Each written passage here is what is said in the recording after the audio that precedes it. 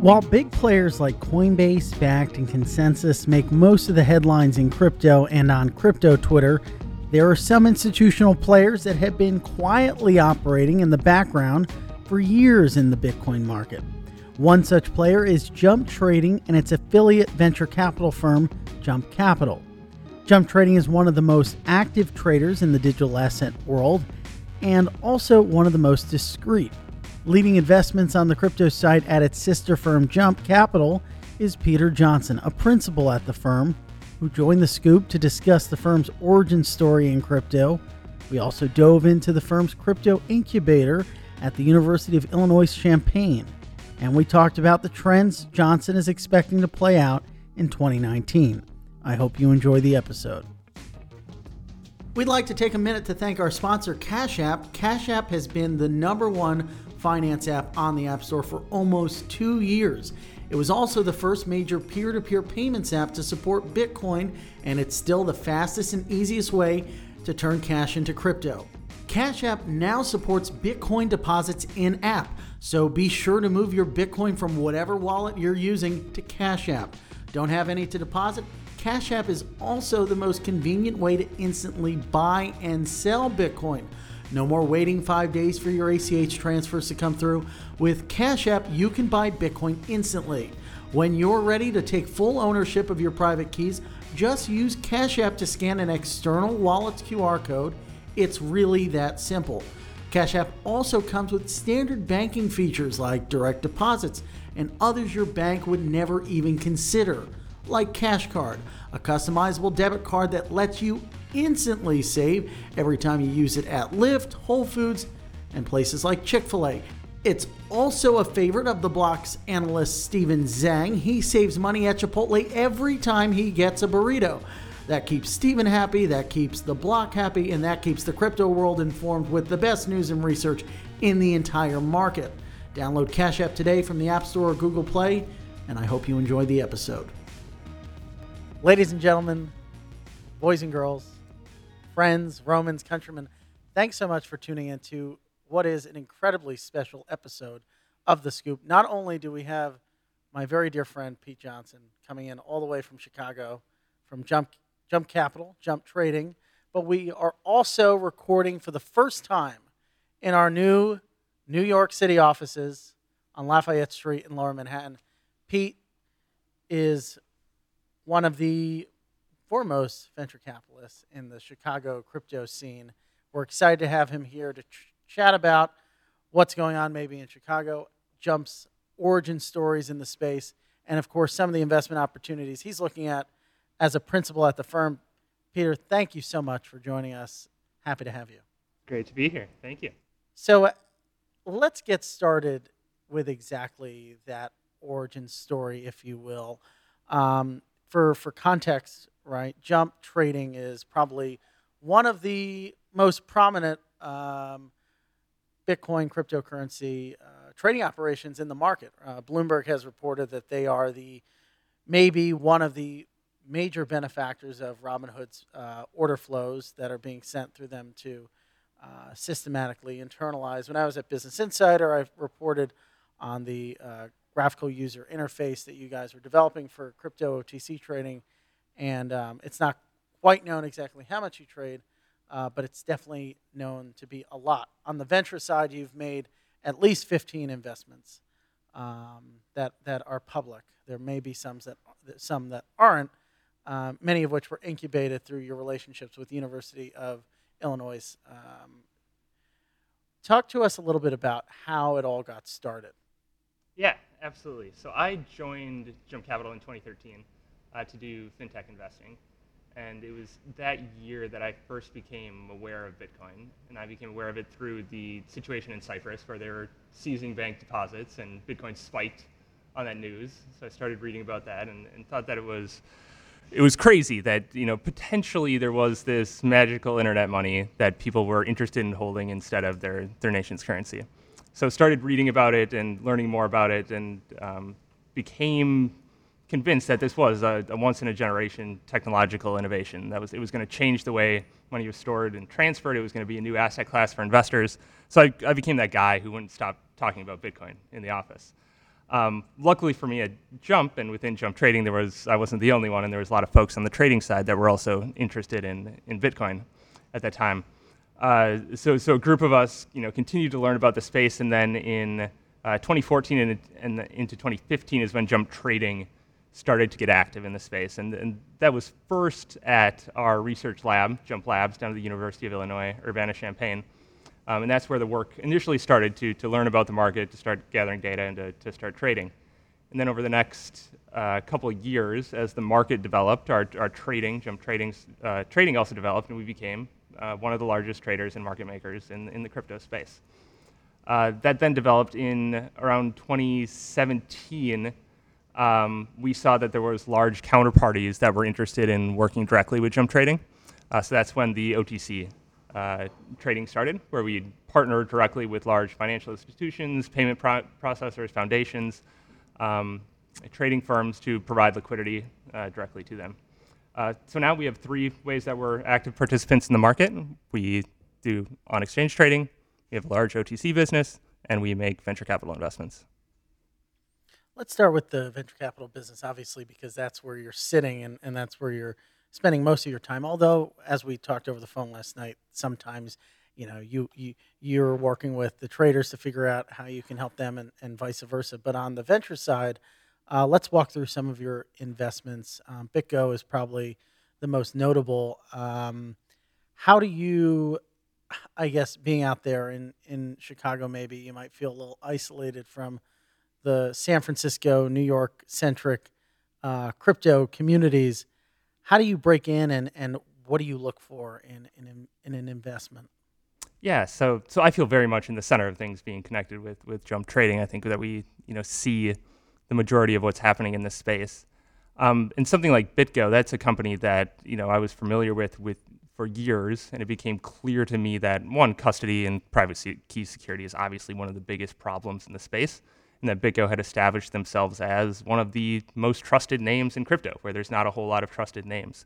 And our view was that as the space developed, as more exchanges came in, as more traders, more participants came in, BitGo, as a battle-tested solution, was the default choice that those players were going to look to secure their keys and have a qualified custodian.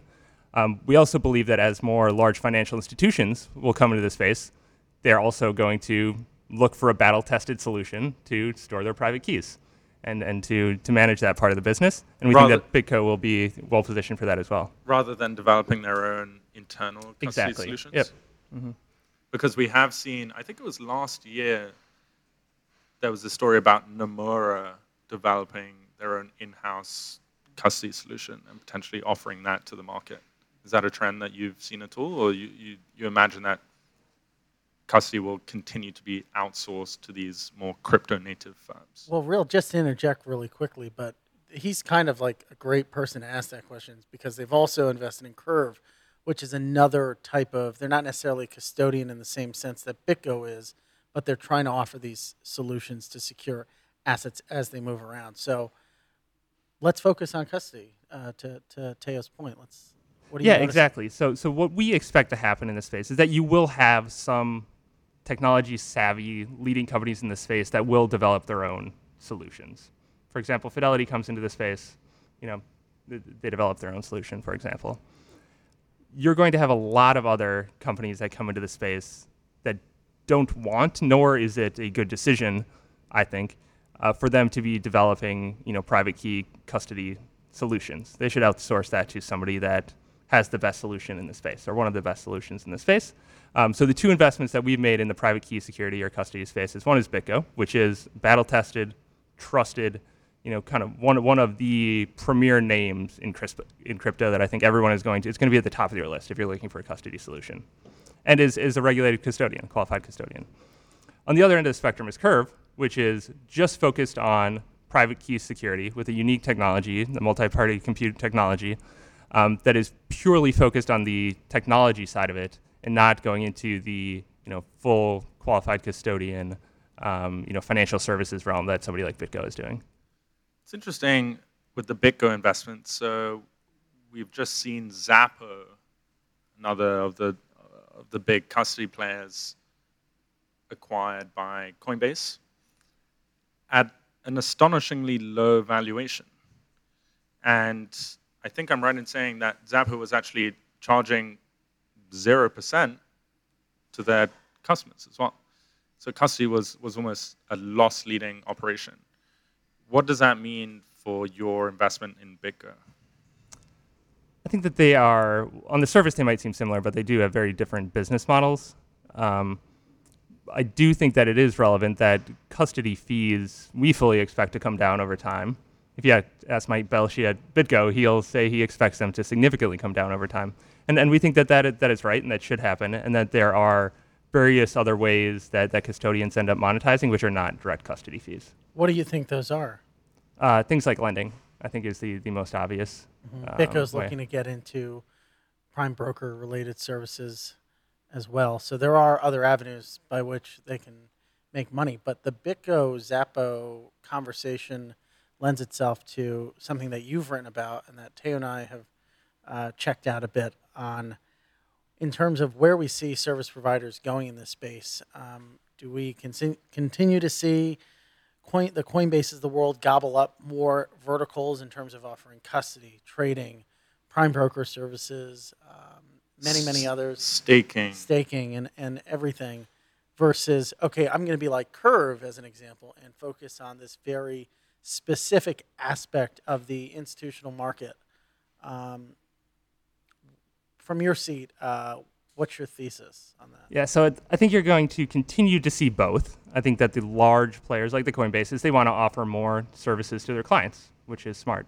From a market structure perspective, I think separating custody from exchange is a better market structure.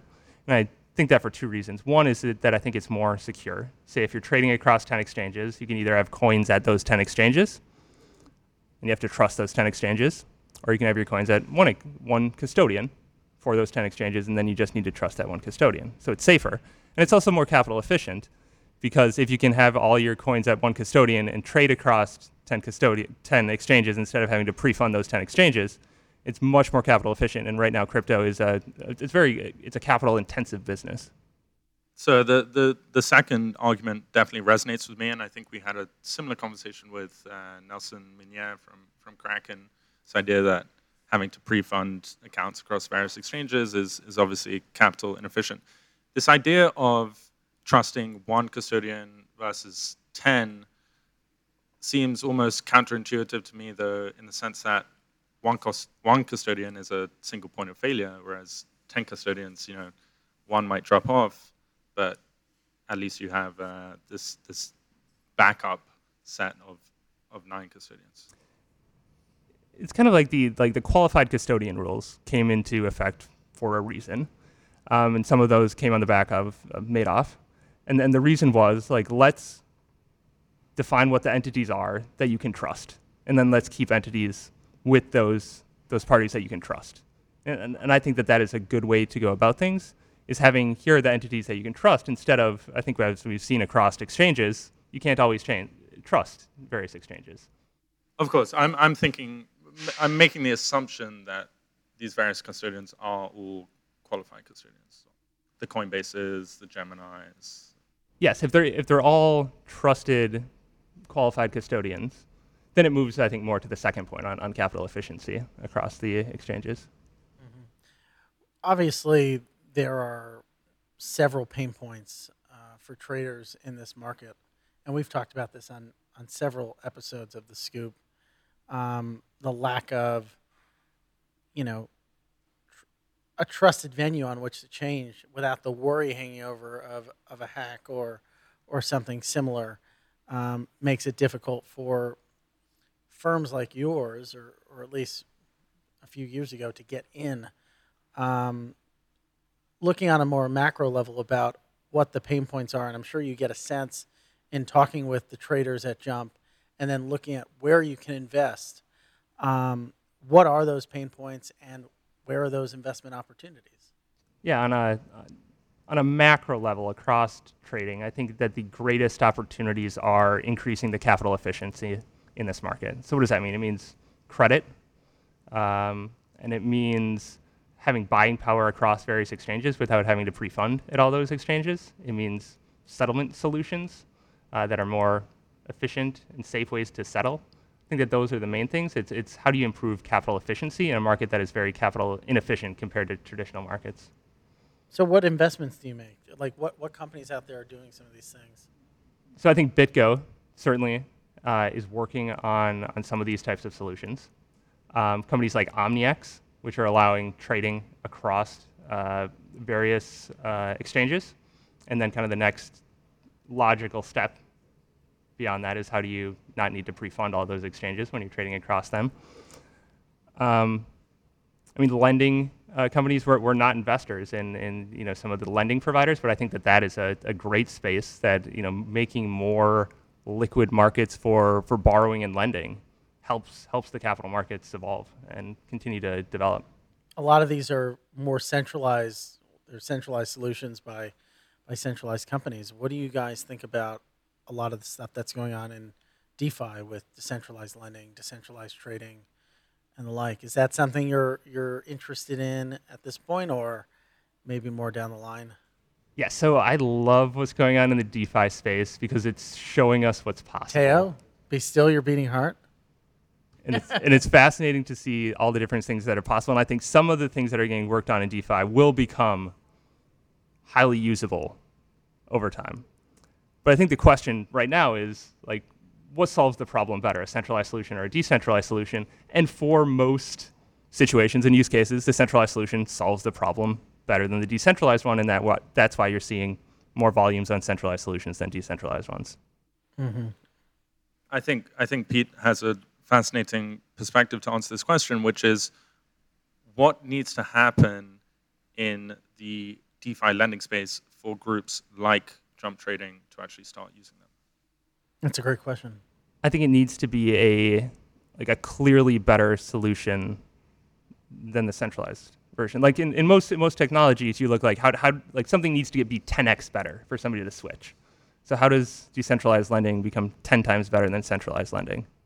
So that's interesting because I tend to think about it more as there are various obstacles. The main one being compliance obstacles, lack of AML, KYC, know your counterparty, rather than the simple fact that, hey, this isn't quite 10x better. Yeah, I think it needs to be. I mean, that part of it being 10x better is, yeah, it needs to be regulatory compliant. It needs to be easy to use. You need to be 100% sure it's secure. Like all these things. So the rates you're getting need to be, better than you're getting on a centralized solution. Sure. Which they are right now. They are, yes. Mm-hmm, yeah. So it has at least one of them knocked down. Have you guys tested with any of these different platforms just for your own experimentation? Because the benefit of Jump and Jump Capital as well is that you're playing with your own money. I mean, you guys are investing employees of Jump Trading and the founders of Jump Trading's money. So there is, you guys can't break laws, obviously, but there is a level of regulatory leeway, I would say, or kind of get to operate in your own little sandbox to an extent that doesn't come with, being a large asset manager or a white shoe investment bank. So that gives you the opportunity, whether it's in the lab or somewhere else, to experiment. And just to follow up on that, the size of these open finance markets just aren't big enough to deploy a significant amount of capital, a Jump Trading level of capital right now. But from an opportunity perspective, the spreads on these decentralized exchanges and the yields being offered to lenders right now are unheard of. Sure. And if you look at the spreads on centralized exchanges, they are some of, if not the tightest spreads you will find in any market. So you go on Gemini right now, or Coinbase, and the spreads in the Bitcoin market are often single cent spreads. Sure. So the question there being, you have this regulatory freedom in a sense, since you're playing with your own money, for one, and two, there's this profusion of opportunity in decentralized finance, including these crazy spreads and these crazy yields. With that, what do you do? Yeah, so I'd make a couple comments on that. One is that we do have a lot of flexibility being a proprietary trading firm and having proprietary capital that we're investing on the venture side. We do operate as if we are much more regulated than we are, and we do that purposefully on the trading side because that is just the way that Jump has and always will operate. So I don't think that there's maybe the comment on more regulatory freedom. We might take issue with that. But certainly there is like interesting opportunities in the DeFi space. If Jump Trading is doing things there, frankly, I can't comment, but it certainly seems like there are interesting opportunities. I was reading through your 85 theses for the changing of the seasons in crypto land, published on LinkedIn. And why are you saying it so slowly? It's a great title, and it was also published on LinkedIn. And you have this comment on open finance. This was written in May of this year. And you made this prediction that open finance needs to hunker down for a longer winter. So this was in May. It's now September. Do you still believe this is the case? If not, what has changed? What else needs to change? Are we still in winter, Peter? Are we still in DeFi winter? I think for DeFi, it's still pretty cold. Yeah, I think DeFi is coming along, and I'm excited about DeFi solutions. But is there mainstream use cases for DeFi yet? I think it still has we have a ways to go for that. I think it's crypto spring in trading, in investing, as Bitcoin being digital gold, as crypto being a new money transfer rail for moving money across the world and moving between currencies. I think it's spring in a lot of places. But I think DeFi, still needs to develop some. So let's focus on the spring part for a second. In terms of upcoming deals, what do you anticipate the pipeline to look like over the next, I guess now 4 months till the end of the year, 5 months until the end of the year, versus maybe towards the end of last year it was kind of deep winter. What does that look like now? Yeah, we're excited about investing in this space now. Are we ramping things up? I say from an investment perspective, we try to not pay a whole lot of attention to the cycles that we're going through. That's just part of innovation, is you have these big cycles that you go through, and you don't want to get too high when the price goes high and too low when the price goes down. If you zoom out and just look at, if you thought 5 years ago that we could be where we are today, it's incredible. I think if you look at that long-term trajectory, like we're certainly going in the right direction in crypto. So we try to be relatively, even-handed on investing, regardless of where we are in any specific cycle. Right but now.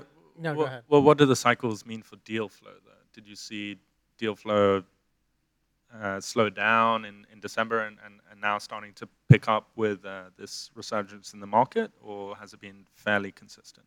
Yeah, there was a huge influx, obviously, in 2017 and into 2018 with the price move. A ton of things going on, and you had the ICI. Nashash. That was a very good one. So for context, Teo actually pitched Peter on a company he was working on. We're going to give Teo potentially the opportunity to try his hand again. What was the company's name? Nashash. Nashash. Yeah, that's a sell. That's a short. The name was the best part. No, it was one of the best pitches I heard. It was a very good pitch. Yeah, Thanks. but is it one of the 15 portfolio companies? I don't think so. In any case, so you try not to pay attention to the price actions, where we are in the cycle. Focus on making good deals. Obviously, in terms of valuations, where are we now that things have kind of picked up?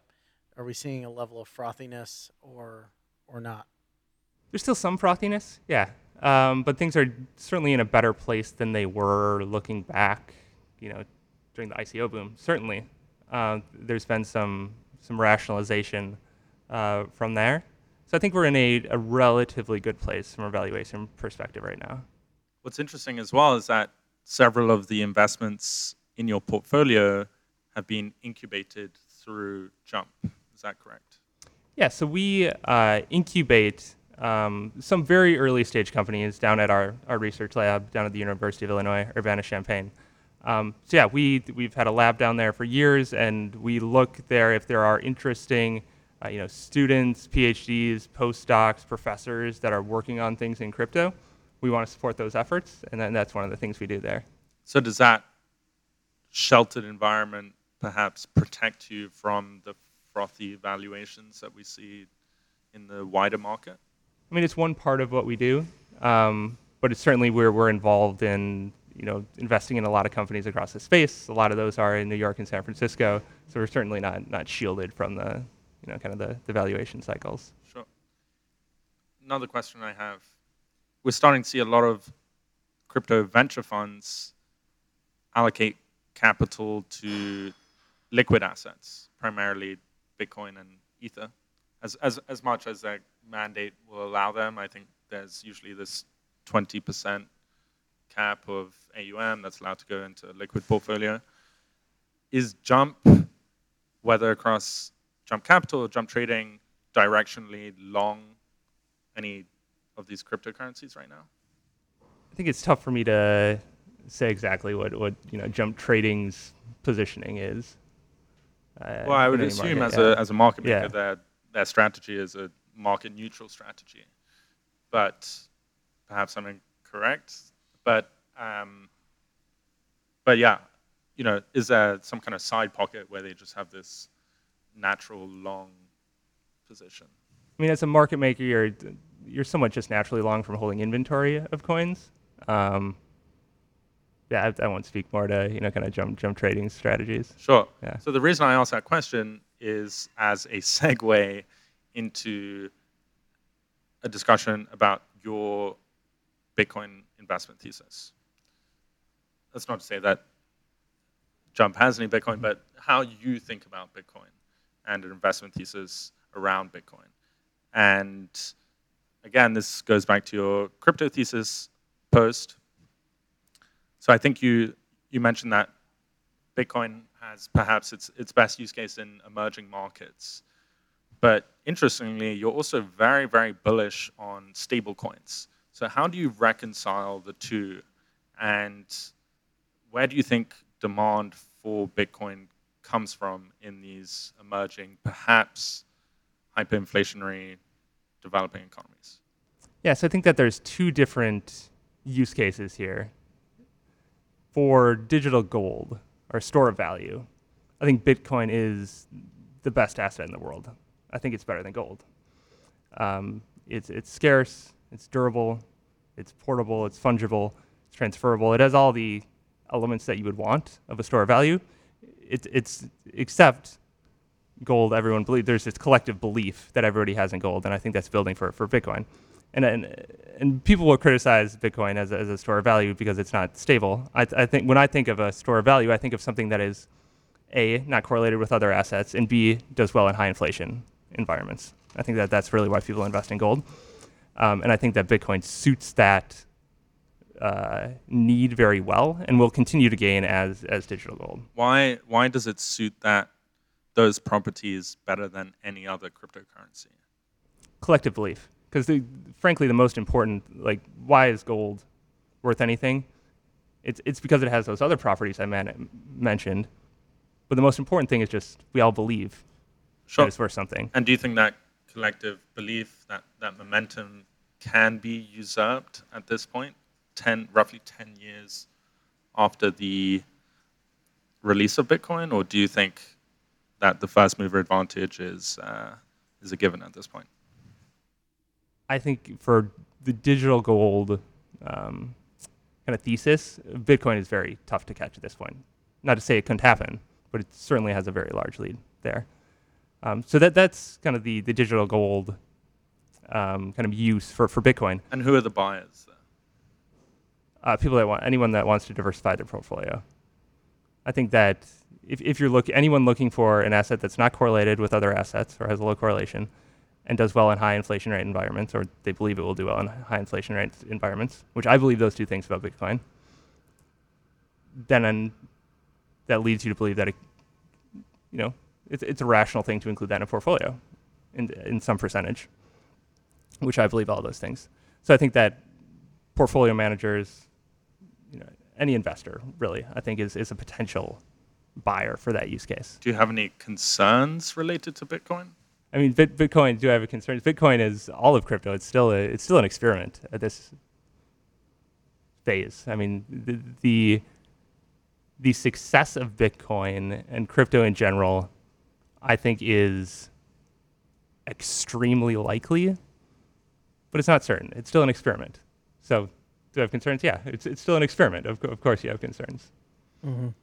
On the use cases in emerging markets and crypto's use as a global payment rail, I think stablecoins are very well suited for that, because at the end of the day, it reduces the volatility you have in Bitcoin. So I think that stablecoins will play a huge role in that. I think stablecoins will be an increasingly important part of global money flows, and it will also have a very meaningful impact on the FX market. Because once you have highly liquid stablecoins in various currencies, the logical conclusion is, what does that mean for FX? That means you have a global 24/7 FX market that's accessible to anyone. Well, that's a really interesting point, and I think given your seat at Jump, it's something you probably have talked to some of your counterparties over on the trading side about how stablecoins can impact the business that they do, in terms of just moving in between, whether it's crypto or moving in between different FX currencies in a more efficient manner. Have you had those types of conversations? What do they think about stablecoins? Are they bullish? Are they not bullish? I mean, I can't speak for Jump Trading generally, but I would say I am very excited about the potential of stablecoins. Well, you talk to a lot of traders. In your seat, so I mean, I would say generally what's the Chicago trading scene? What do they think about stablecoins? That there's a ton of potential there. Sure, let's talk about that. A huge amount of potential, yes. Just as far as the way that money flows across the world and between different currencies, like using stablecoins to do that, I think is fundamentally better than using correspondent banks to move money across the world and between currencies. It's just a more efficient way to do things. You just need the market to develop in such a way that these things have large enough market caps or liquid enough, and everyone on both sides is accepting of them, that we can get to this. Is there one stablecoin that to rule them all, so to speak? This episode will be live after the Binance stablecoins announced tomorrow morning. Every exchange could have their own stablecoin. And I just want to jump in for a second here. I feel like this podcast is just me reading you back your theses, but there's this very interesting line in your post, quote, "Large global consumer technology and crypto companies may be the best positioned to provide new global money transfer rails with records either kept on centralized databases or a distributed consensus ledger." This was in May. I think Libra was announced in June, perhaps? June. Feels like a lifetime ago. Is this Facebook's game to lose now? I don't know if it's Facebook's game to lose, but I think Facebook is in a great position, and I'm really excited about what they're doing with Libra, for two reasons. One, it gets a lot of people interested in crypto, and they're learning more about it. And two, as I mentioned in the post, like somebody needs to onboard the world to crypto, and Facebook is in a great position to help onboard the world to crypto. But it's not necessarily the same use case that a Tether or a Pax or a Gemini Dollar, rest in peace, might have on the market versus, in terms of what the trading folks you're talking to want. That's a whole different use case, I think. Yeah, it's different. They both are, looking towards how can you move money across the world and between different people in a more seamless manner, which I think is a good goal, and I think that's what we're going towards. And it could be stablecoins, it could be Libra. My guess is that there'll be roles to play for each of them. Yeah, 100%. You grew up on a farm. I did, yes. So you didn't do any farming. I did not do any farming, no. How does that influence the investment decisions you make today? Is there any, do you ever hearken back to the corn and soybean fields of Minnesota? Wait, Wisconsin? Minnesota, yes. I was right the first time. Oh, man. I wish I had a good tale I could weave to tie the farm to the investing decisions. Well, I have let's nothing talk about right it, now. right? A lot of the times, farming has to do with animals, but investing has to do with people. It's a people business. And we're almost in very similar businesses. We look at companies and we decide to write on them based off whether they're reputable, have a good business model, etc. It's very similar to what We you invest our words. We invest our words. You invest your dollars, sir. What do you look for in a company? Does it start with the people, or does it start with something else? Yeah. If it started with the people, we now know why Teo didn't get any money, because he's not the best. But It starts with the people, and I was super impressed with Teo. But yeah, so number one, it is people. And I would say in crypto, there's maybe three main things we look for. It starts with the people, unquestionably. Two is the business model. Like, are they solving a problem that someone's going to actually pay them for? And that's somewhat obvious maybe in other markets, but in crypto, you almost have to have that as a criteria. Like, is someone paying you for the services you're providing? And then three, like, does what they're doing align with how we think the space is going to evolve over the next 5+ years? So you've mentioned that you do not buy the FAT protocol thesis. And going to quote again, more value will accrue at the application layer than the protocol layer. So everybody and their mother seems to have their own definition of the FAT protocol thesis. So I'd love to hear your definition and your justification of your repudiation of the FAT protocol thesis.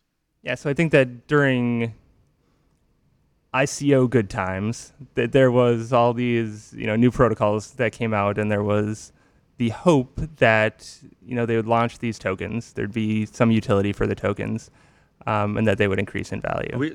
Just quickly, are we discussing application tokens or base layer protocol, Ethereum, Dfinity, that group? I think that the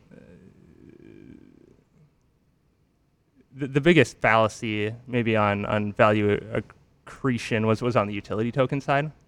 And I think that is where it's most clear that the value that a lot of these tokens, I think it's become clear now that like there was no value accrual or capture mechanism for them.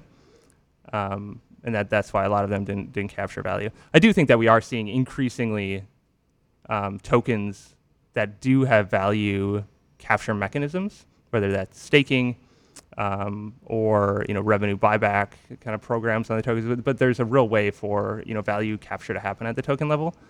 So I think that is very promising. But more generally, I think that companies that have relationships with customers and can charge, make money, make revenue, kind of based on that relationship, that's where the majority of the value will continue to accrue. Very interesting. So those companies would fall under the picks and shovels category, or would you also include crypto native, quote unquote, companies there too? On kind of which category are you talking about? You said the companies that will perform the best will be those that actually have paying customers and value will accrue to crypto companies that are modeled around more traditional services. So my question was, are these companies that exist on a blockchain or off a blockchain? It could be both. It could be both. It could be Do you either. see Yeah. Jump investing in both of those categories? And just quickly, having reviewed Jump's portfolio, it seemed to me as if most of your investments to date have been made within this picks and shovels category. Yes. So we are very interested in companies that are providing like the infrastructure, like trading infrastructure, for example, like things like order management, execution management system, things like that I would call like trading infrastructure. which is different than like the protocol infrastructure. So we're investing in, we like picks and shovels companies. We like companies that, have real revenue, and they're solving real problems. I'd say that's kind of the main things that we're excited about. Would you ever see yourself investing in a protocol or a token project? It would be so much outside of that. Yeah, not right now. It's outside what we're focusing on right now. Yeah. But you do expect to see new coins come onto the market that are valuable, quote unquote, crypto theses from May 2019. And you followed on by saying these will be new currencies and they will challenge existing currencies like Bitcoin and Ether and perhaps Monero. So what does that path look like for new currencies to come to market and actually accrue some kind of monetary premium? What was interesting earlier is that you mentioned Bitcoin had this collective belief system and that would be difficult to use up. Do you see the currency market as a power law market, or do you think that there can be several concurrent winners, as it were? Yeah, I think there's a couple questions. Yeah. Like something like what is going to be digital gold, the store of value? I think that there's a power law there, and that Bitcoin has a strong lead. For other types of tokens that have value accrual mechanisms, whether that's staking, buybacks, different ways that the token is accruing value, I think that there's room for many of those types of, tokens in the market. So I think that there will be many winners across the space, but for the specific digital gold, I think that there's probably one winner there. Sure. So how do you think about something like Ether? I think it's the leading smart contract platform right now. Most stable coins are built on it, and I'm long stable coins. I know that, but yeah. Ether, specifically Ether, the currency. Like I don't have the price. I don't have any view of the price of it. Just, I personally tend to think that Ether is contending directly with Bitcoin for a monetary premium, and the same properties that enable Bitcoin to be a good replacement for gold, a digital gold, as it were, apply similarly to Ether and perhaps apply even better to Ether. Is that something you would agree with, or I put them in different categories. You I like to if you've heard Andreas Antonopoulos give a talk about comparing Ethereum and Bitcoin. The whale and the shark. Yep. And it's which is better. Well, it depends what you're looking for and what your environment you're in. Sure. Yeah. Mm-hmm, mm-hmm. Thinking about as we wrap up the conversation, looking into towards the end of the year, what exactly you're excited about and will dominate conversations in both trading and venture capital. You were in a meeting before you got here with another VC who I won't mention, but what is consuming these types of conversations? Yeah, what's everybody excited about? What's everybody excited? Different people are excited about different things. What I'm excited about crypto really emerging as a global payment rails, largely powered by stablecoins, where it's actually used to move significant amounts of money around the world and between different currencies in a seamless way that's accessible to everyone. I think that when that starts to have impacts on other asset classes, specifically FX, I think that will be extremely interesting. And then I think Bitcoin's continued emergence as a store of value that has a place in a lot of portfolios, and how that happens, I think is really exciting. And then things like the lending and borrowing market, that is an emerging market in the crypto space, and I think that there's a ton of potential there that I'm excited about. How do you, as an investor, build exposure to this stablecoin boom? That's a good question. That is a good question. That's why I'm here. Yeah. We're still working on figuring that out. Yeah. How do you tap into that value if you see it being so valuable? And so just to give our listeners some context, for something like Libra, which is Facebook's stablecoin solution, one way to build direct exposure is to be part of the Libra Association. And that gives you some claim on interest that accrues to the float. Another way, an indirect way, might just be to buy Facebook stock. And Coinbase and their USDC product, which has been incredibly successful and continues to grow. Theirs and Circles. On a daily basis. Coinbase's and Circles. Thanks, Frank. That's slightly harder to build exposure to because that's still a private company and they don't raise rounds particularly often. And when they do raise rounds, they're not exactly looking for Joe Schmo on the street to participate. Not that Jump is by any means Joe Schmo on the street, but yeah.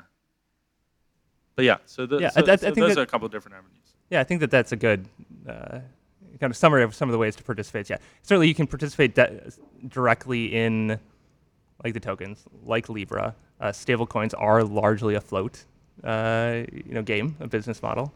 So there's certainly a business model there that you can look to participate in. You can look to participate in the on and off ramps and the exchanges of those assets, because at the end of the day, at least in the near term, you're still going to need to go to fiat at the end of these transactions, or the majority of them.